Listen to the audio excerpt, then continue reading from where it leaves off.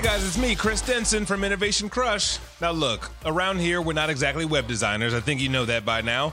But I'm in the process of creating an amazing website using Weebly. And honestly, I still can't believe how easy Weebly makes it. First of all, Weebly was created for people just like me with the courage to start their own business and the dream to be their own boss. You don't have to be a web designer or know how to code to build a beautiful blog or online store. And we were all very impressed with the wide variety of professionally designed, mobile-friendly themes to choose from. Then you simply drag and drop to quickly build and publish your site. Too easy. And you can truly customize, update, and change your site anytime you want on any device. Join the over 30 million people who are already dreaming big with Weebly. Get started today for free at Weebly.com/crush. That's WEEBLY.com/crush. Weebly.com/crush. Hey everybody, it's me, Chris Jensen. Welcome to another installment of Innovation Crush. There used to be a guy who was my co-host, who would echo Innovation Crush. He was like a hype man? I don't know about hype, but he was a man, and he would echo. He was your Flavor Flav, your Vinny, he exactly. was your Spliff Star, any of these people. He was my Ricky. Right, works. Huh? So, in case you're tuning in for the first time ever, this show covers all things innovation, creative people doing creative stuff. And the ball does not stop today. We have Jensen Karp in the house. Yes, hello. So, hello, Jensen. Hello, friends. AKA, do you still go by the AKA? Well, I mean, we go by FKA, formerly known as. Yeah. FKA. Formerly known like as Hot Carl, yeah. Give the people a little bit of a 101 on who the FKA and CKA. CK, currently known as? Yeah, within the last, I guess for the next 3 months, I'm back to being this person. When I was a child, I grew up in the nearby the affluent neighborhood of Calabasas, California, which is Woodland Hills. It was the next door neighborhood. All-white area. They call Calabasas still Calablackless. I grew up as the only person in my area who loved hip-hop. As an art form, as a passion. I studied it the same way like Peter Gammons looks at baseball. Like it is the most important thing that I focus on. And I became a good MC through that. I look like an accountant, but I can actually battle and kill. Are you actually a good accountant? Well, no, not at all. That's the coincidental part about being Jewish. I'm not good at accounting, very good at rapping. And so I just would battle all the time through high school, had a couple brushes with possible record deals as a kid.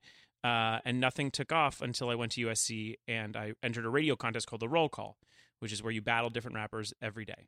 And the champion before me had won 10 days. That was the highest ever. Yep. And I won 43 days in a row. They had to start paying me as a radio personality on the show. Was that like a legal loophole? Like yeah, you can't, because then it becomes like advertising for a guy. Wow. Yeah, because then you're like, just let him win, and then we're all invested in him. So instead, they had to like invest in me in a different way.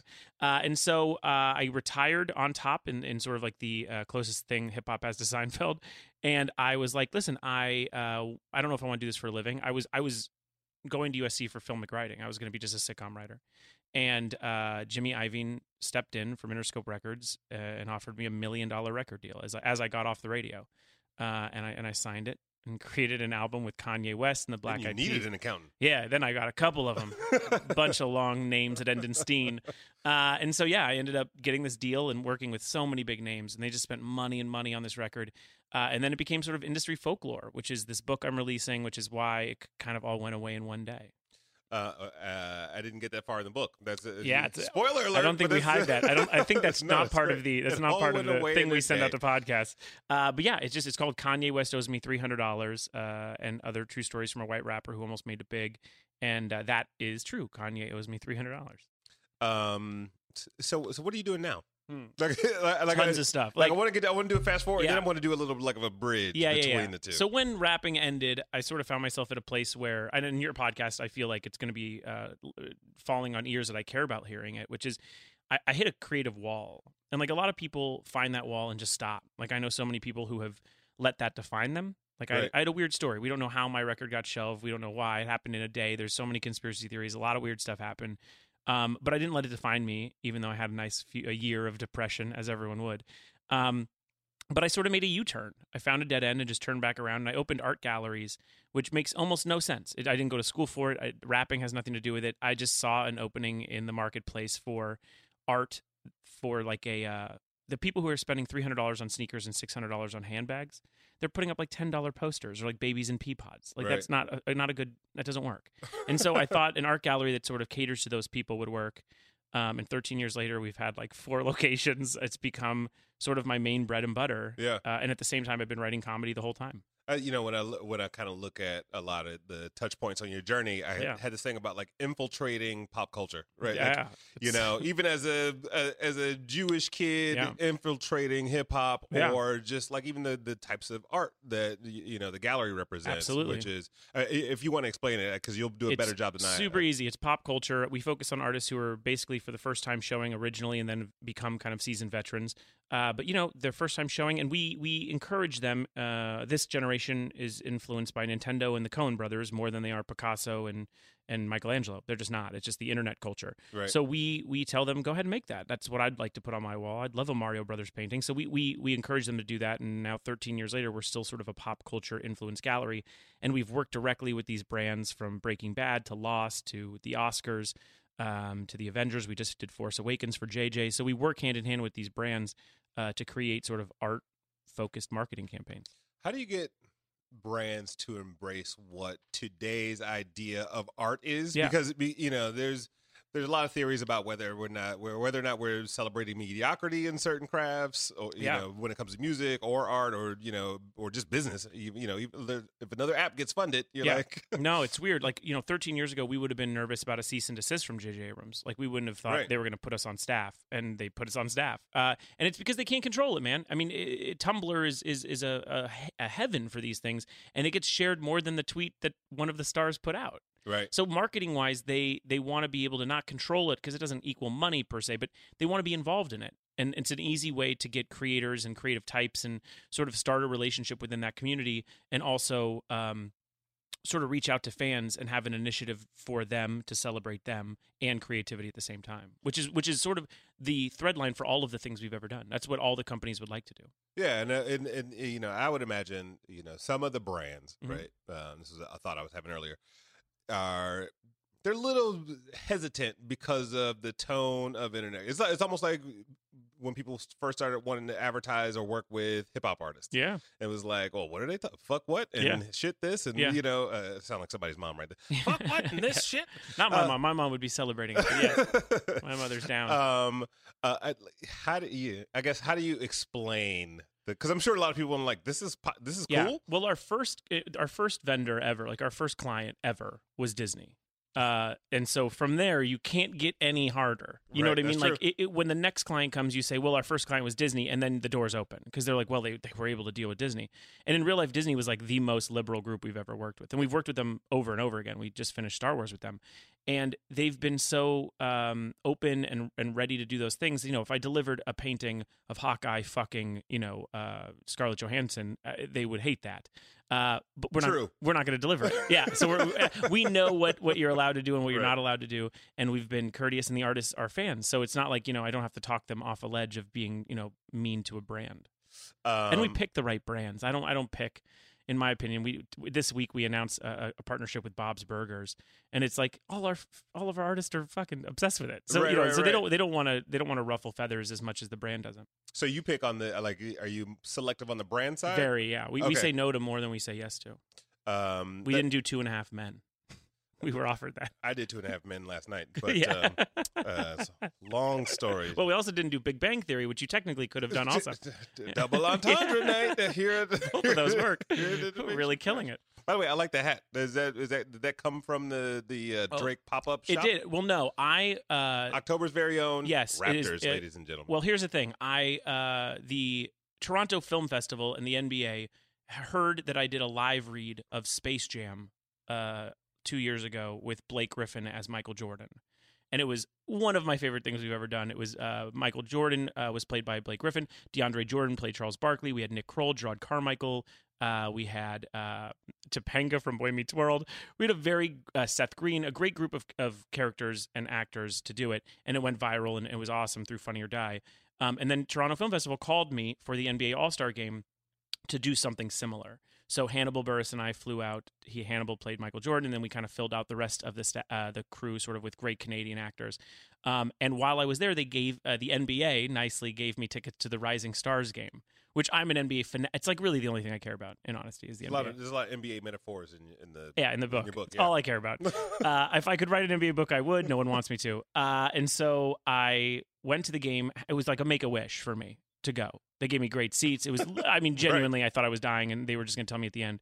And when I went into the Toronto, because it's in Toronto, so when I went into the Raptors store, I was like, I don't need any Raptor stuff. And then I just hit a section of designed by Drake stuff.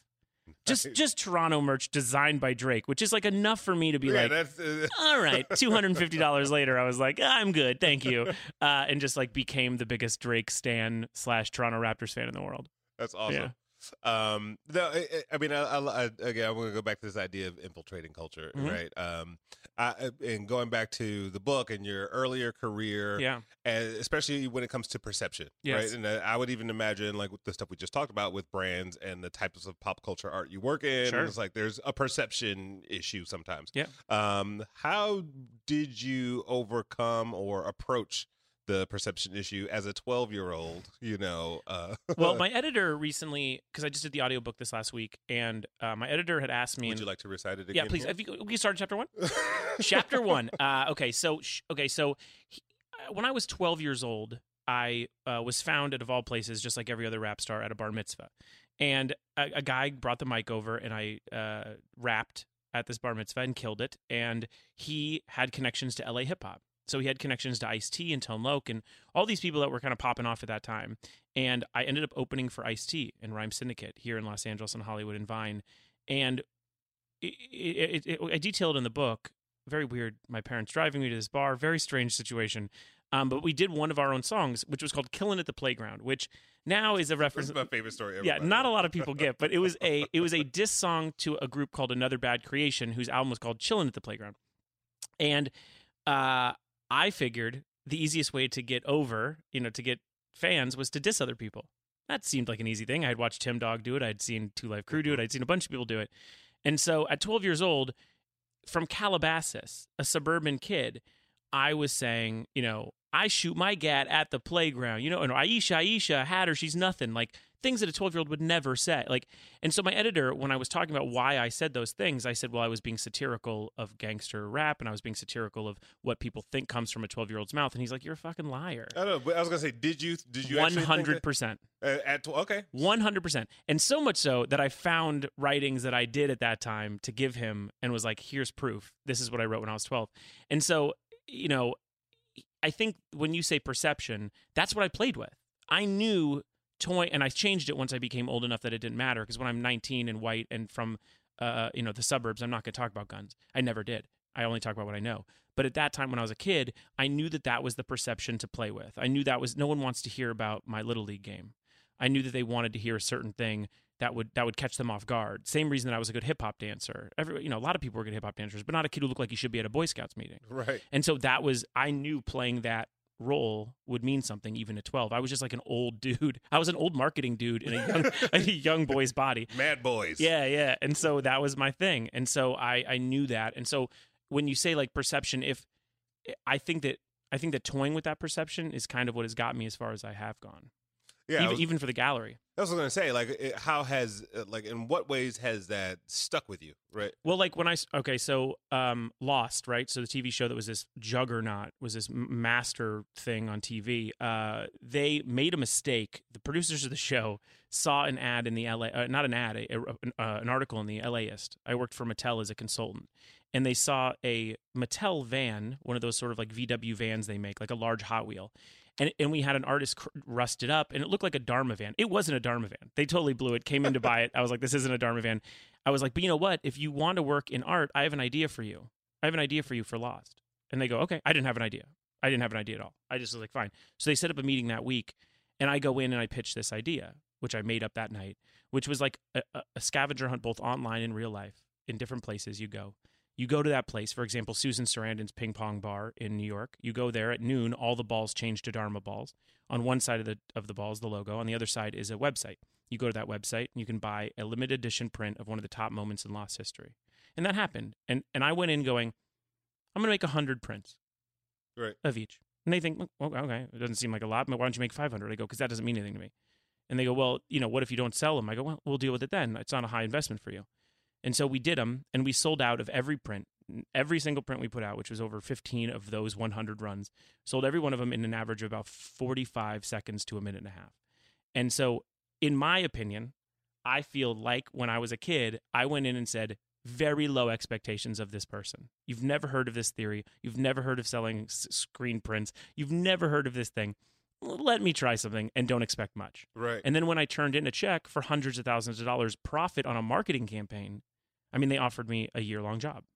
And for something I'll never get that fee again. Yeah. And that was the thing. It's like I feel like breaking what you think you're going to get from me, excelling it, is something I've learned when I was 12. When it's the Woody Harrelson in White Men Can't Jump thing. Yeah. It's like, well, I'll play that guy. Okay. Go ahead. Play me. We'll see what happens. And that's the battle mentality. I mean, I was gonna say like that I was, there is. I'm getting goosebumps now. Mm-hmm. But that is sort of the game of it, right? Is like I spent time as a martial artist. Yes. Like when I went to school, like I was on our Michigan State karate team, and sure. so on and so forth. And I did pretty well. Like at one point, I was ranked 4th in the state of Michigan. Jesus. Yeah. Well, yeah. So you were entering the dragon. I did enter the dragon. Yeah. Could have done another double entendre. Congratulations. I was going to, right. and then I said no. Dragon is a boy who worked on Santa Monica. Exactly, and he knew the way of the fist. There you go. Look at you. Congrats. No, but it's always there's a psych out mentality that some people try, like, and it's very obvious, right? Yeah. Like bravado or like whatever that shit's fake. Warm up moves and screaming, and I'm like, I always was just like, okay, you don't know me at all, and let's see what happens, right? Like, and it's really interesting to live out that surprise, mentality in a business context. Yeah. You talk about even at 12, being on stage, and your first 2 songs were duds, dead, right? Complete right? bombs. We did other people's music for the first 2 songs, and then, but you talk about it, like the transition between the third song, that Killing at the Playground, was going into the zone. Describe the zone, like what it was then and what it is today. It's the same thing. It's that I feel like at that time we watched for the audiobook. My director needed the audio from that performance to where I have an English Shakespearean actor coming in to read all the lyrics in the book, which is just a stupid idea I had. So she needed to hear flipping Hamilton on it. Yeah. We have a white British guy. So I was like, I said to her, I was like, well, I'll bring in the video so you can hear the cadence and then give it back to the guy. And she goes, great. So I watched a video for the first time in a while of me performing when I'm 12, which you read in the book. And there wasn't supposed to be a pause between the second and third song. And somehow it happened. Someone must have pressed pause. I don't know what happened. But the point is, there was no music. And I had just bombed 2 songs in a row. And you see me look at the guy, kind of our manager, and you see me go, it's supposed to play. And he goes, well, just go out there and talk. And the first thing that came to mind was, all right, this is what I wrote a long time ago. I didn't write I wrote it 2 weeks ago. This is a long time ago. This is called Killing at the Playground. This is dedicated to all the mental hip-hop midgets, another sad creation. All made up. And weirdly, at creation, the beat dropped. On creation, as if it was like a set-up thing. And I remember at that time going, oh. And just falling in place and going, right, this is what's supposed to happen. Like, right. I wasn't supposed to cover 2 songs up top. We did that because we had nothing else. I was 12 years old. We had just created a rap group the month before. This is what I'm supposed to be doing, exactly. like, life-wise. And that's the way I'm new wave about shit. I'm new age about stuff now. I think that if our phone call meeting didn't happen at noon and we can't get another one on the books, that's because we're not supposed to do the project. And if the lost people come in because they think they saw a Dharma van on site and it's not, and then ask me if I have anything for them, I better have something for them because that's what's supposed to happen. But in my strange life and all the weird things that I've done, it's not that they fall in place. I still have to work very hard, but karmically, I feel I'm very sensitive, and I feel those things from projects, and I feel those things from people I'm working with. Also, I grew up here, and I think I have a very good douchebag meter. Does that make sense? Yeah. Like I don't fall into things that we're going to waste my time because I just am better at it. And you're speaking of the LA sort of douchebag. Yeah, like club promoter. Yeah, like fake promises. Yeah. And this is going to get a little bit deeper, but like, what does that cosmic thing feel like? Like, is there a physical? Yeah, I mean, thing and that this is always where I sound most like Kanye, so it bums me out. Where I'm like, oh, if I heard this, I'd be like, this guy's lying. See, if you hadn't done that the precursor, nobody would have even thought. I know. Now I the feel whole audience is going to be like listen filled to him. with doubt. Yeah, listen to him. No, I think the truth is that I feel it, man. I physically feel it. I've always been sensitive towards psychic-ish kind of feelings and things like that, and I just see lanes open easier. And it might be because I'm jaded from living here, and it might be because at 12 years old I had a fallen record deal. I mean, there are things that sort of harden you to have a quicker response. And I have always known, and I have a podcast called Get Up On This, where it's on the Earwolf Network, and it's where we tell you what's next to blow. So like my co-host Maddie and I, we're right a lot. Way too much we're right. And I feel like it's because I've known when I heard Chance the Rapper for the first time, 3 years ago, and he had 500 followers, I contacted Chance and said, I want to make a music video with you and Hannibal. I put them together. And I knew, hearing Hey Ma, I was like, wow, that song, that's Kanye. Like, this is the next Kanye to me. And so I reached out, and that's how I worked. But I have felt that my whole life. Whether it's the RZA, the first time I heard "Protect Your Neck" on 12-inch, or the first time I heard anything like that, I've had misses, but I have been on top. Our first podcast was 6 years ago. I'm not a fan of his, but I go, Macklemore's next to blow up, and that's 2.5 years before Thrift Shop. Yeah. So I just know I just know culturally I'm sensitive towards openings. You seem like the kind of guy that people come to for advice. First, wait, hold on. Not relationship advice. No, okay, because then I'm fucking garbage. There is one thing where I'm not sensitive and don't understand what I'm doing, and that is relationship. Anything else, yes, you should ask me what's going to happen next. What do people come to you most about? Like, it might be a career thing. It might be just. I think people what I've been good at is that I've dealt in so many society. Like I've worked in so many fields. I've worked in, television, I've worked in marketing, I've worked in art, I've worked in rap. So I know a lot of people from those places, and I've been good enough to not burn a ton of bridges. So I think a lot of people will be like, hey, a friend of ours was asking about publishing deals.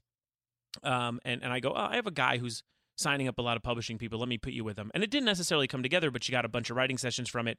And I get those questions a lot. Do you know someone in this? Do you know someone in that?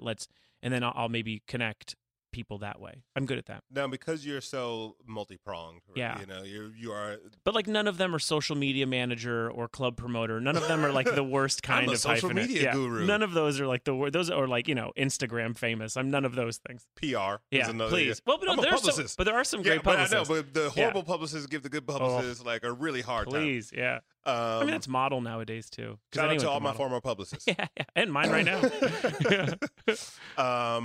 So what has, aside from the battle mentality, what from your hip hop experience or just the culture in general have become arsenals for you, in your journey today? Well, I mean, it is kind of battle based, but I mean, like, in hip hop, and anyone will tell you this who raps, you're never second best. You always think you're the best. And even if you don't think you're the best, that's the culture. The culture is to tell everyone how you're the greatest. Right. Rampage, the last Boy Scout, still talked about how good he was at rapping, and he was terrible. So like that kind of shit, it's like I always feel like, oh, I can do that. I can deliver that. So I have like you can't really knock down my spirit. And also someone recently, I forget, someone asked me a question about, I think it was another podcast where he asked, he's a kid, he was like 21 years old, and he was like, how do you get away with like criticism? And I was like, my question. Well, I don't. No, I'm kidding. Well, because of hip hop, I don't feel it. Right. I don't really care, and that's because of hip hop. It's thick skin. It's very. Like, you don't. I mean, I used to go up especially against battles. Oh my God, I would go up against 15, 16 MCs in one night at the Key Club here in Los Angeles, and each of them would destroy every aspect of my life, and then I'd make fun of them worse. I mean, I didn't really hate that dude's teeth. I don't really care about his teeth. But the point is like I had an opening to make fun of him, and so I made fun of him. And at the end of it, when we'd hug, it would always confuse my parents because my dad would be nervous that I'm going to get the shit kicked out of me. I love that line. It was, most rappers had a posse of bodyguards. Yeah. I had a nervous dad. I did, and he would be so nervous that I was going to get beat up at these shows, and so he'd slowly, quietly move towards the stage. And then at the end, he'd see us hug, and he's like, "What the fuck is this?" And so like I don't feel it because you can't. I grew up in this. Yeah, I grew up in this. So like, even if you don't like what I'm doing, I'll eventually do something you like. It's not a problem for me. I don't, and I've been lucky because Hot Coral was not the battling was well regarded. But once I started recording, I was so ahead of my time being a suburban rapper, being myself, sounding like this, looking like this. Nowadays, it's hard to find a rapper who doesn't like look like he works at Hot Topic. You know what I mean? But at the time, there was no one who looked like me or acted like me in hip hop. So I've aged well. Right. As far as the rap community, now they think I was early and now whatever, and I know I can rap. I know I have skill. But, nowadays it's sort of regarded as just a pioneer in that way. But at the time, I got shit on all over the place. And so learning that time will work itself out has helped me a lot. What made you keep going? Like, I would imagine if I was a 12-year-old white kid and I'm getting, like, shitted on publicly. Well, I got worse shit on when I was, like, 19 and 20. But, yeah, 12 I was still a gimmick. I got away with being a gimmick. When you're like 19 or 20 and you're rapping about Ralph... But you were also aware of that fact. Very. Very. At that time, which is different than like, I'm a 12... Like, and that's, if my daughter thinks she's good at ballet and somebody's like, nope, not you. And she's like, like it's, Yeah, you don't take $1 million from Interscope Records and go, I'm going to be okay. You say I'm going to fucking win this because I gotta do this. I got to win. Right. And so I was very focused on that. And then I didn't stay long. So you're asking, how did I keep going? I really didn't. I was in the business for 2 or 3 years, and I realized I was either ahead of my time or I love the art form too much to keep messing with it, and found another way to sort of hit the craving I had creatively. And I did. I found another way. I was about to start down this path of you being like the consummate multi-hyphenate. Sure. Which is nice. I appreciate that. No, I accept it. A lot of people go like, "Ugh," like I'm happy because my hyphenates they're not bullshit. Well, and it's also, and I think that sometimes, I mean, let's say a new business meeting or some opportunity comes up, people want to pigeonhole you or say, oh, this is the guy we go to for X. Yeah. How do you overcome, again, that perception of like, oh, this guy is LA, because you are like 4 galleries, Melrose. Yeah. I grew up here. Yeah. So, I just worked, like, for example, right? Like, I write the ESPYs every year. Like, I've written the last two years now, to be doing it again this year. That's an ABC property, right? At ESPN. I don't talk to ABC marketing about my deal at ESPN. Like, it never comes up. Like, they don't ask me, like, the marketing people don't ask me about the writing gigs. The writing gig people don't ask me about the marketing. The people at ABC Digital who brought me in to talk to me about maybe developing some things there, they don't even know about the ESPYs thing, really. So it's like there are so many categories, I don't allow them to do it. And if they bring it up, I don't dwell on it. All these things are just little facets of what I do. I was writing comedy since I was little. I've been rapping since I was little. I've been liking pop culture since I was little. Those things are all part of me. And so I don't really allow them to let it define me because it's all just, for me, it's under one umbrella. It's all shit I liked when I was a kid. Do you ever find difficulty when you meet somebody for the first time, like I'll say writer. Which version? Writer's safest. Because even in marketing, I'm writing. Like, even like on Lost, I created stuff with me. Paul Scheer and I created sort of ancillary marketing materials and videos and stuff. So like every aspect, even the gallery, like I'm writing on all those things. And so in that writing lane, right? Yeah. You talk about the book making process, especially if it's memories. Not easy. I was gonna say, like, what is that process like? I don't think we've ever really like gotten into let me look. We interviewed Sugar Ray Leonard. And he talked about his book. But didn't really ask about like how the process in of all going respect down memory to Sugar lane. Ray Leonard, but there's got to be an "and" name under his name, right? I mean, no disrespect to Sugar Ray Leonard because I am a fucking super fan, but I highly doubt he had to sit in his room alone and figure out things, and I had to do that for 8 months. And so there's a part of me that every 2 weeks I go, no one fucking cares about this. Like, you start to question why your story even got a deal. And so you have to sort of truck through that. And I had originally pitched a book of essays that were not chronological, which is not something to pitch to book companies. They don't like to hear that. Oops.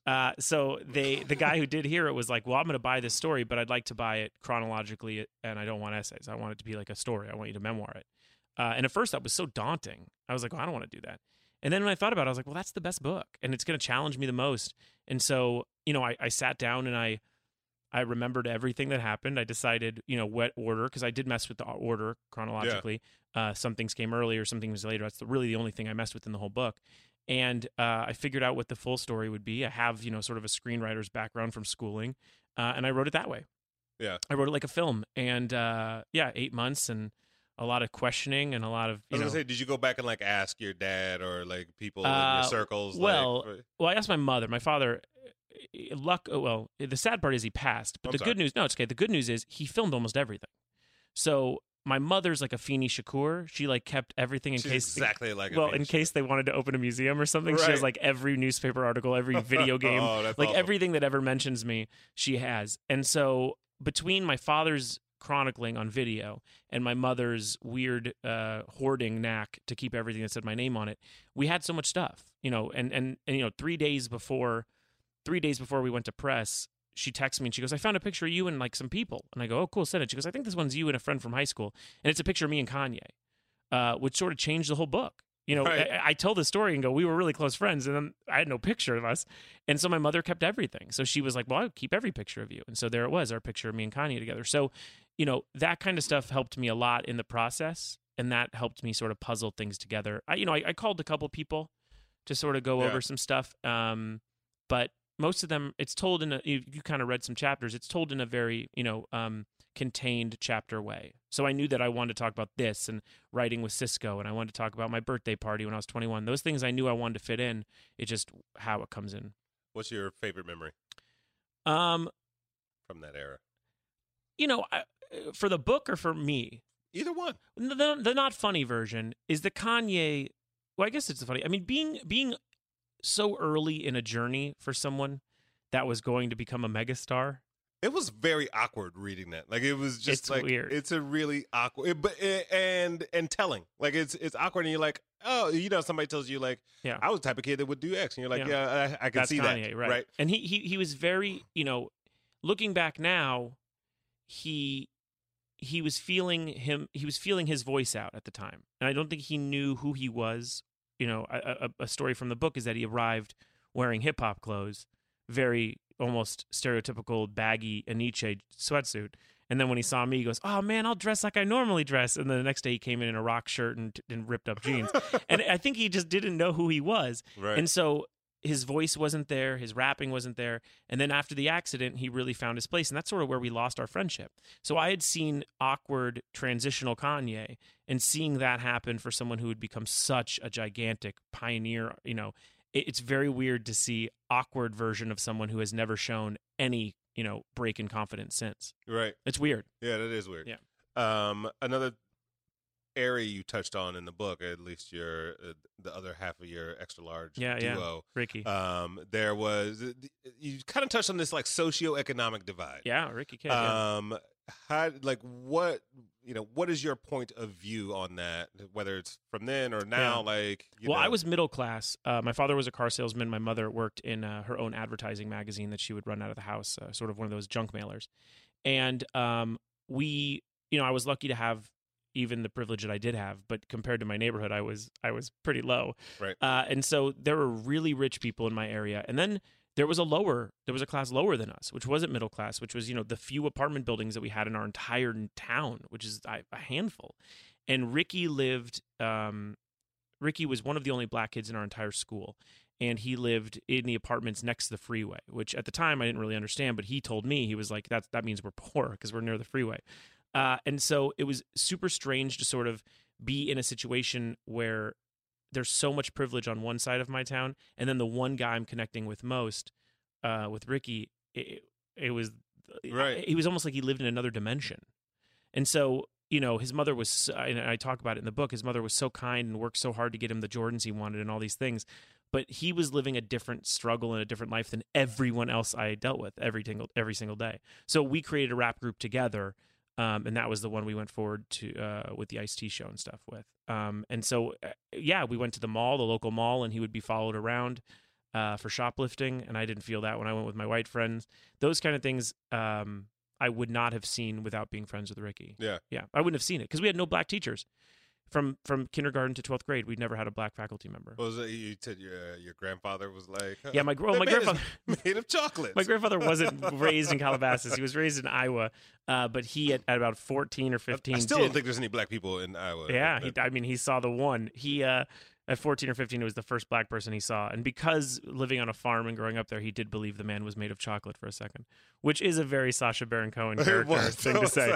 But it was an adorable story, which if had I been sheltered enough away from Ricky, I not that I would have said something that crazy, but I definitely would not have understood cultural divide at all without Ricky. Yeah. And his mother, without Thelma. Yeah, without them, and then being involved with Rhyme Syndicate and being involved with some of those things I did as a kid. That is the education I would not have learned from growing up in Calabasas. Then knowing like there's these divisions of socioeconomically, even within certain neighborhoods where you think everybody's kind of homogenous. Yeah. What have you learned about, I don't know, the unifying elements of culture, right? Like hip hop is, when it was a $12-13 billion business, Quincy Jones said, it's not just like those are white kids buying the music. And now even in pop culture and like pairing brands with pop culture art, like what is that universal truth that you've discovered, like from your perspective, that resonates with good creative? That's it. I mean, you can pitch shitty stuff in rap or in marketing or whatever it is, but if you can somehow speak to them on a cutting edge way, which is what hip hop was back then. Now, it sells Sprite to everything. It sells, Kaiser Permanente. But at one time, this was a fringe concept.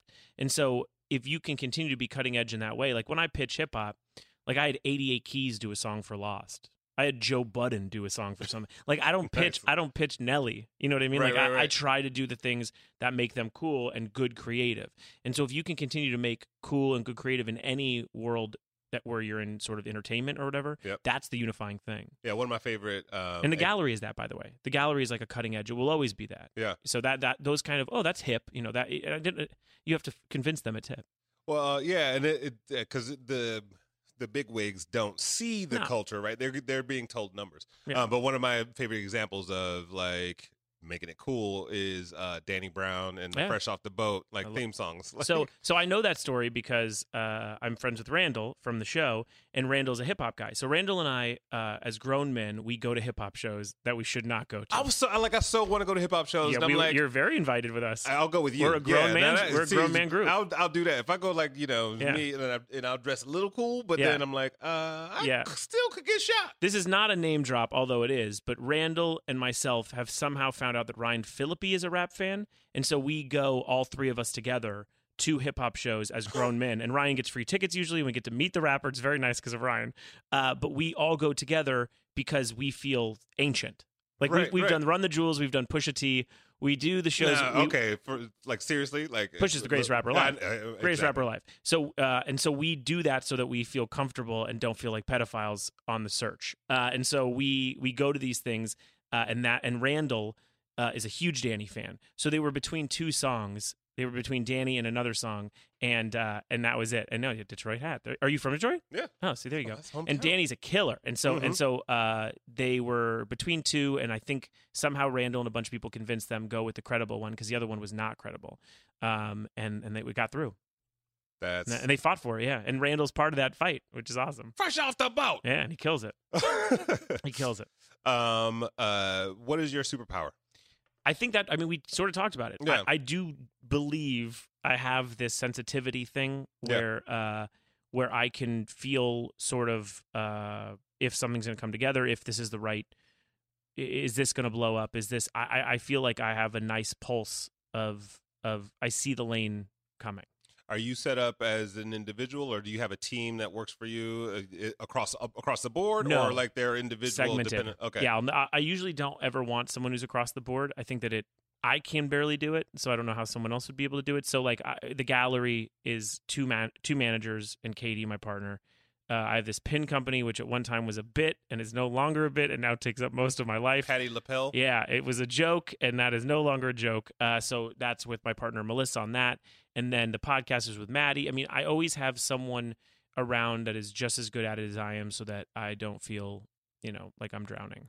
Yeah. But I can't do like an assistant that does everything because I think I'll probably run them into the ground fast. But it's interesting though, because I think some people want that to free them up, right? Like they want the assistant or the extension of them to free them up to be able to focus more on the creative, right? Yeah, I don't know. I don't feel that way. I get that how people would. Yeah. But like writing the book or whatever, or even getting ready for real book press 2 weeks before, like I know people are like, oh, get an assistant. For some reason, like this morning I woke up and did a Skype interview with like a 21-year-old kid who has a podcast. Like I was like, I want to do that. Like someone would have told me not to do that. And I was like, oh, I'd like to do it. And so that kind of stuff, I actually enjoy doing hands-on. So Maybe one day I'll feel. I mean, I've had assistants for projects, but never like an overall. 13 years in the art world. Yeah. Especially pop culture. Yeah, the whole thing. What's changed? Because it's a rapidly, like, I'm imagining 13 years ago looked very different. Yeah. And it's in that arena than it does now. There was no and it's arena. even changing more rapidly. There was no arena. It was the parking lot outside the arena. We were made fun of by galleries that were here for years. We were sort of the ugly stepchildren. But Katie and I, for the first 2 years, we played like online poker most of the time. We didn't even have anything to do. Now we can't stop working on it. And so people started to take us serious, 2 or 3 years in, when the line started to go around the block and Disney gets involved. And, then those galleries that were making fun of us, now they're doing group shows that are pop culture influenced. And now those things are happening. And I'm fine with that. I'm happy that they've sort of understood what it is. But the landscape of art gallery and pop culture in the last 13 years has done a 180. I mean, 100%, absolutely a 180. Yeah. And we're just happy to be in the forefront of it.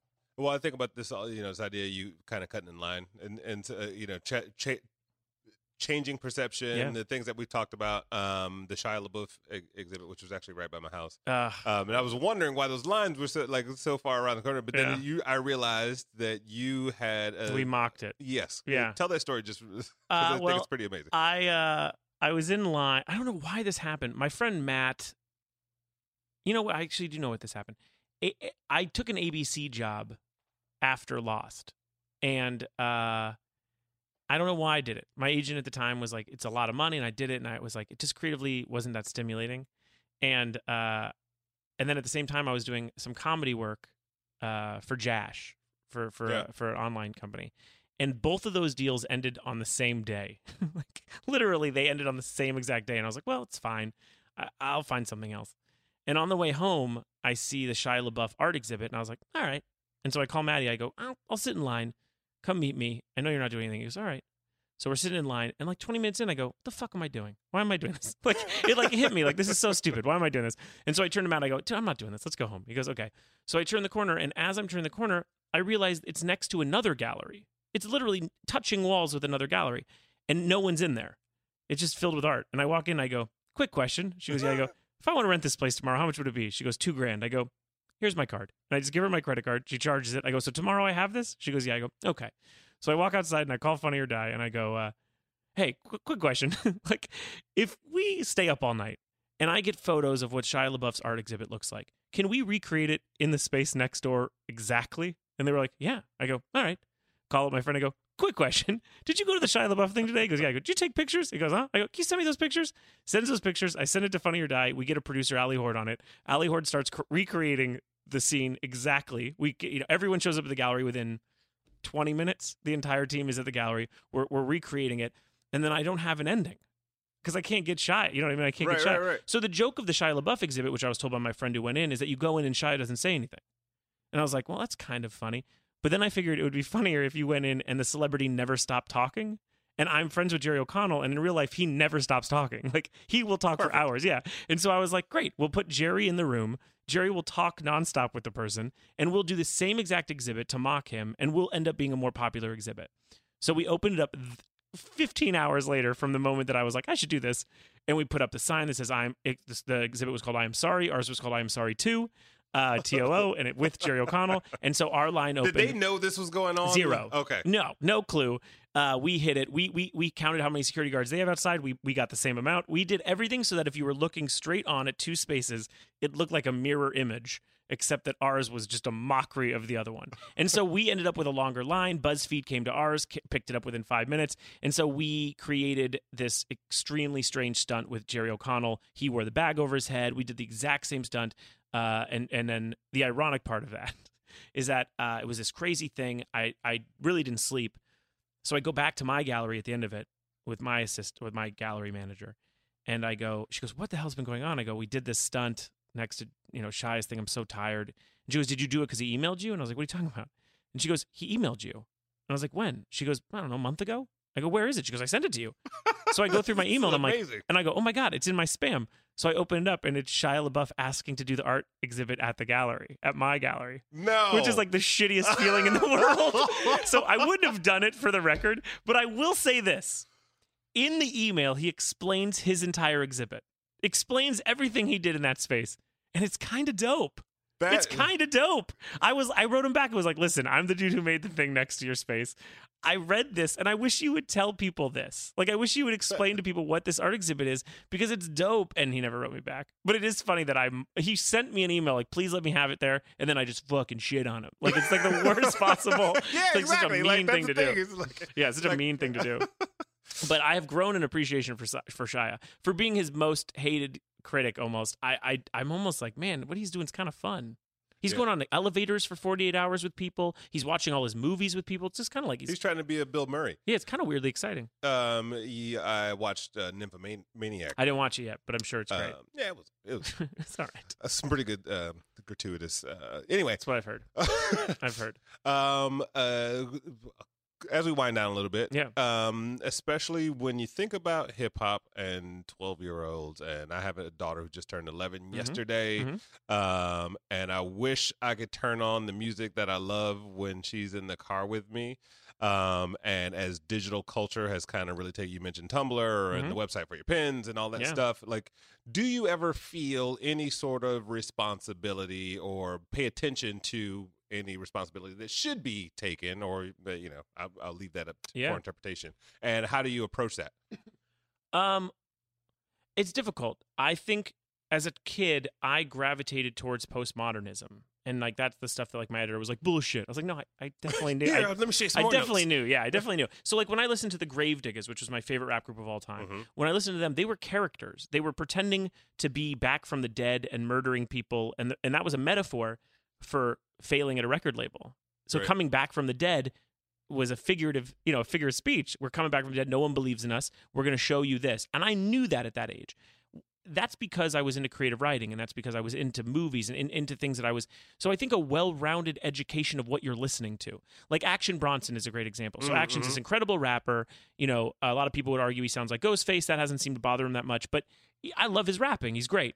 He's run into the last 2 weeks of a lot of problems, which is he's being dropped off of a lot of college shows because a few years ago he did a song called Consensual Rape, and in the song he is not pro-rape, but he's definitely not a 2016 mind frame. Clearly not. I mean, it's definitely from the old school New York hip hop, era of Akinelli and a different kind of era. And he also posted an Instagram account. An Instagram photo a long time ago on his account as well that was derogatory towards transgender. I don't have a defense for the transgender Instagram, other than the fact that he apologized for it and says he's grown and met with people, whatever, the thing you're supposed to say, the damage control. Okay, you can believe that or you don't have to believe that. The music, the consensual rape song.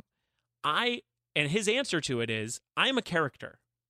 In the same way that I read a script, in the same way this, in the same way that, everything I say isn't something I believe in. Sometimes I do it in order to paint a picture, to tell a movie. And that's what I know. That's how I knew hip-hop. Growing up, I didn't think the lynch mob really lived in the jungle. Do you know what I mean? Right. I didn't think Ice Cube really murdered people. He was a goddamn architecture student. Yeah. You know what I mean? Like, I could see those things. Like, I didn't think... when Biggie and Tupac killed each other, basically, I was like, "Oh fuck, that was real." But like, but most of hip hop is not that. And that's the thing. Is it's like, does art imitate life, or does life imitate art, or where's that division? Right. And in most cases, now 30 years into hip hop, it is an art. It is an art. Yeah. It happening in life is rare in the law, and especially in 2016, everybody's making so much money that you're not seeing these. Meek Mill and Drake are like the cutest battle ever. These guys aren't fighting or killing each other. So like, I think that teaching the art of it, teaching the actor aspect. Action Bronson doesn't really want to make a song called Consensual Rape. It's part of this larger tale of hip-hop. I don't think it's a song I would write, but I think understanding, just because he says it doesn't mean that's what he's doing. But I don't know if that's easy to educate. I knew that I understood it, but I don't know if that's easy. Well, I think, part of me thinks that because we have more access to talent, right? Like, so, I'm a huge Killer Mike fan. And who's incredible. I met him at South by Southwest, Yeah. and like, he gave this talk, and just listening to him, which was a talk that was recorded and now is available online, and knowing that he supports Bernie Sanders and he's a very eloquent speaker. I think he's going to run for office eventually. I totally think that, and I think like most of his like persona, or him like his natural self, was like, I'm just a corny dad. Yeah. Like, and he kept reiterating, like, not like in a deliberate way. He was just like, I just do like regular. Yeah, but he thinks you're a fuck boy, and you right, know, right, exactly. Like, When he's that's talking, his thing. he's like, but rapping wise, I'm it's fucking like bitches and killing people, but you don't burning really, mattresses in prison. But I don't think he thinks I'm a fuck boy. Right. Do you know what I mean? Like, even though he says it in almost every song, it's like I think he likes me. Well, he actually called me a fuck boy. Well, that's a problem you have. Yeah. But I do think, like, if you met him, I mean, I did meet him. He was so polite and kind. Yeah. It's like, I didn't think he was going to be like, you know, fuck your mom. Like, I didn't think he was going to be like an asshole. Like, so I don't... Put his gun on the table. Yeah. Like, an LP's been doing this for, you know, when I met both of them together, like, LP's been doing this for 20 years. I knew his raucous stuff. I came up with those guys. Yeah, yeah. So it's like, I just see them as having fun. And that sort of... You know, I guess there's a New York contingent of this, of guys who actually did sell drugs and then make music, like Mano, and a bunch of people who actually did live the life they're rapping about. But that's a different kind of rap. This that I'm talking about is the majority. Bobby Shmurda. Shmurda. I mean, listen, Shmurda that might be life imitating art, because I don't know if, when you're 16, if you were really owning 55 Yeah, he couldn't guns. have been you couldn't have bought that many guns. Yeah, exactly. It's like when Tyga turned 18 and he had 7 million tattoos. I was like, did you get that in the last 2 weeks? Like, how did that happen? And so, like, that, it just depends on, are these people... more consent form. Right. Are they imitating? Are they living it? But the truth is that the real artists, the people you like, the people I like, we should understand that, like, just because Phil Collins said that someone died and he saw him in the audience, that didn't happen. Yeah. That story didn't happen. We should see that in hip hop as well. I just told that story to my daughter the other day. I was like... Did you tell her it's not real, though? I didn't tell her it's not real. Well, that's a real problem. Thanks for letting me know, though. I'm the real Santa Claus breaker of your family. But that is the truth, is that, you know, we should see this as written art. So the show's called Innovation Crush. We've covered a lot of stuff. Yes. And I'm sure there's a lot more in that head of yours, behind that beard and the glasses, and underneath the hat and the headphones. You know, exact same. Just leap out. What do you currently see out in the world that you have a innovation crush on? Well, you know, I've made a good living off it the last 3 months, but it is weird what has happened to the enamel pin world. It's been a very strange, odd thing to watch. Is that it's selling a lot. Like, not like, oh, they're selling a lot. Like, no, this is a real industry that started from just kids being like, oh, I want to make a couple of these, and we have a place in China that'll make them. Right. And so I was kind of early on that, and now our company has sort of turned into something I did not see it being. That's a very easy answer. The other answer, I mean, do you want like really specific stuff like we would do on Get Up On This? Sure. I mean, whatever. Like hologram tour is going to be a nuts thing in the next 5 years. And I wonder if people are going to be into it. I'm sort of feeling out. Like, they're going to do stand-up as hologram. They're going to do a lot of weird shit soon. The technology is pretty awesome. I actually looked at this box today, like a handheld box where you put your phone on top of the box and then through some mirrors inside it, like almost like Google Cardboard. And there's a hologram inside, and it, like, you can shake it and it'll change it to a different image. Yeah. It works on the accelerometer, so as you turn around, like for this experience, it was different kinds of birds in flight. Sure. And you could, like, if you turn to your left, you're like looking at the left side of the bird. Like, the more you spun That's around. like a VR, like a virtual. No. This was a hologram. This was hologram. Wow. Like, I'm holding a box in my hand, no headgear, no nothing. I'm looking through a little window in the thing. Yeah. I mean, would you go see Richard Pryor? I don't know. I don't know. It's on the line, though, isn't it? It is, but like, you know, part of me knows. Like, I think the Tupac thing was like, oh my gosh, that was an amazing surprise, right? And now that people, but I don't know. I think kids aren't going to care, because they already don't care that the DJs aren't performing. Right. Do you know what I mean? Like, they don't care that people are just touching buttons. It's about the like. Okay, so I work with a rapper, this girl who went. She's amazing, by the way. She's incredible. And so I managed this girl, Nova Rockefeller, and she went on tour with the Insane Clown Posse guys. But they're random. Oh, there's a great scene for her. The third act was Eazy-E's child. Yeah. Okay, Little E they call him. And he came out and he does his father's songs. He's the only one who's officially allowed to do those songs. So he does all the NWA stuff. He does Boys in the Hood. He does he does We Want Easy. And I was gonna hate. I thought I was gonna hate it. Like, oh, this sucks. I was like, fuck yeah.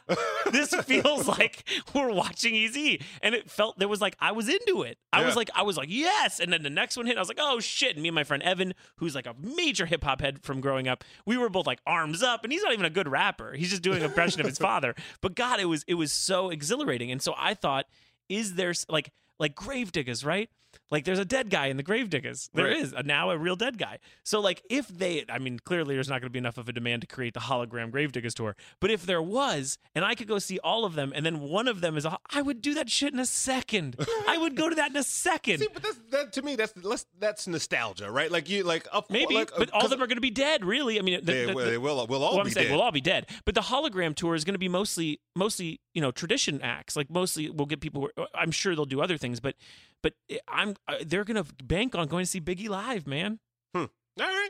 No, I believe you. And how's that different than DJ culture? I think, see, where I feel like the holograms will work is for like simulcasting holograms, right? So if somebody's on stage here at the Hollywood Improv, They can also go they somewhere can else. be there I like and that. still like look and interact with that crowd and like Right. mess with them and have a real interaction with them. There's going to be that one layer of disconnect. But what about this? autistic children will love the no, I'm just kidding. What if they? This is a real question. What if a DJ in Vegas, these Cascades or whoever that make $5 million per appearance, what if during their show they play a Tupac record and Tupac appears as a hologram? Then they break that down, and then Biggie comes up, and then Biggie shows up, Well, and then yes. DJ AM rides above him and has turntables. Dude, I just I'd harikari myself in front of the act. I'd be like, this is fucking crazy and dope. Yeah, we can't beat this. And I'm not saying that that's what ends up happening, but I'm saying there is something there. Yeah. There's something there that's That I going to agree with work. you. Yeah, and I don't know what it is yet, but I feel that's one of my weird sensitivities is the thing we made fun of at Coachella, which we all thought looked cool, right? Yeah. The thing we made fun of, I think, is going to be taken seriously soon in a weird way. And I felt that way about Snapchat because originally Snapchat was like, oh, send a dick to someone. And I was like, no, there's something else here. And I didn't know exactly what it was, but now it's, ruling the world of social media. But that it feels similar, which is like, oh, we thought it was something, but I think they're going to turn it into something else. Yeah, there was one today. I was like, there's a company called Shots, and I did a project with them. It's online. That's a social media. Yeah, They had it's paid like a Justin selfie Bieber. yeah, exactly. Yeah, I remember that. Yeah. And so did a project with them a while back. A skeptic. Yeah. Like, all right. I assume Scooter's involved somehow, So- right? Scooter Braun? I would imagine. assume, yeah. That's what I thought when I saw it. And I'm like, okay, then the project worked out just fine. Yeah. I was like, all right, well, good luck with those guys. Yeah. They just bought another company. Like it Makes was no in the sense. headlines today. Makes no They sense. just bought another Yeah. company. Makes It's no like, sense. So dead rappers aside, Yes. finish this phrase for me. Yes. Innovation to me is Thinking ahead. That's always it is. I mean, I guess that's just the definition, but for me, that's what my life has been. I feel like if you can be ahead of someone else and help mold what something is going to be, which I feel like we've done with the gallery, you're in the driver's seat, man. Yeah. You don't have to follow. Why would you follow trends? If someone it's always weird to me when we pitch an artist and I go, well, you don't want him. He did the Avengers. They go, no, we want the Avengers guy. It's like, why would you want that? He just did the other thing. Like, right. but I'm that's so the same and way. that's how corporate works. Yep. So you're gonna have to do it sometimes, but be the guy who also brought that guy the first time. You know Yeah. what I mean? Like, be the guy who brought him to the Avengers. Which we were. Yeah. So like this guy, 100% Soft, who did the emojis for Star Wars. Yep. For a while, that was a big deal. You just type in a letter and it becomes an emoji. We had hired him through our deal at Star Wars to do those, and now he's done hundreds of them. But Avengers has hired him. Zootopia hired him. And I asked him straight up, I go, why are they? And he goes, well, they just think because I've done other ones. And I'm like, yeah, that is the exact opposite way I think. The exact opposite. I go, it's like in school. If you saw a kid wearing a shirt, you didn't go buy that shirt. Right. You bought right. another shirt. See, I'm the flipper. I'm like, I want to do what you did, but do it a little bit better, Yeah, a little different. I'm going to get a better shirt. right. Yeah, and I'm that's gonna how get I that. feel. I'm gonna get that shirt. It's gonna say Yeah. Junior Mafia on it, Yeah. but I'm gonna get the one with the with all the group, Right, and exactly. Biggie above them. No, I agree with you. That's what I would do. Is I don't follow anything. So if you can be ahead of something and be the first person in it, and not die for the credit, but be able to sort of find those lanes on your own. That's the only place innovation has lived for me. Well, I appreciate you Oh, coming please, here thank after having a tumble. I did. I yesterday. fell. We talked about it off air, but I fell while running last night, and I feel it. I don't know if it's because I'm 36, but I feel it terribly. I'm on many pills. I'm in a lot of pain. Look, I just turned 40, man, and I was like, it's like literally that day. I was like, ouch. Yeah, Just in hurt. general. Just in general. No reason. Ouch. Yeah. So that'll be the name of my book. Ouch. Yeah. Thank you. Yeah. How can people find you on the interwebs? Well, the big deal is that I have a book June 7th. It's called Kanye West Owes Me $300, and it comes out across the board. I think you also can get the audiobook that day, but you can pre-order it right now at jensenkarp.com. That's with a K. And all of my stuff that I do, from Patti LaPelle to the podcast to Every little thing is all chronicled there at jensenkarp.com, and you can follow me on Twitter. It's JensenClan88. That's with a C because I'm not racist. It's Jensen, CLAN88. Everything goes through that, and the book is really like the main thing, and I'm just so excited for people to read it because I've hidden this story for so long. Most people who work with me in comedy have no idea about my rap career. Yeah, when they were like, yeah, Hot Carl's going to come. I was like, yeah, no idea. Yeah, and then you start doing some digging. So Yeah. anyway, everyone, this has been another installment of Innovation Crush, and we will talk to you next time. Bye. Do.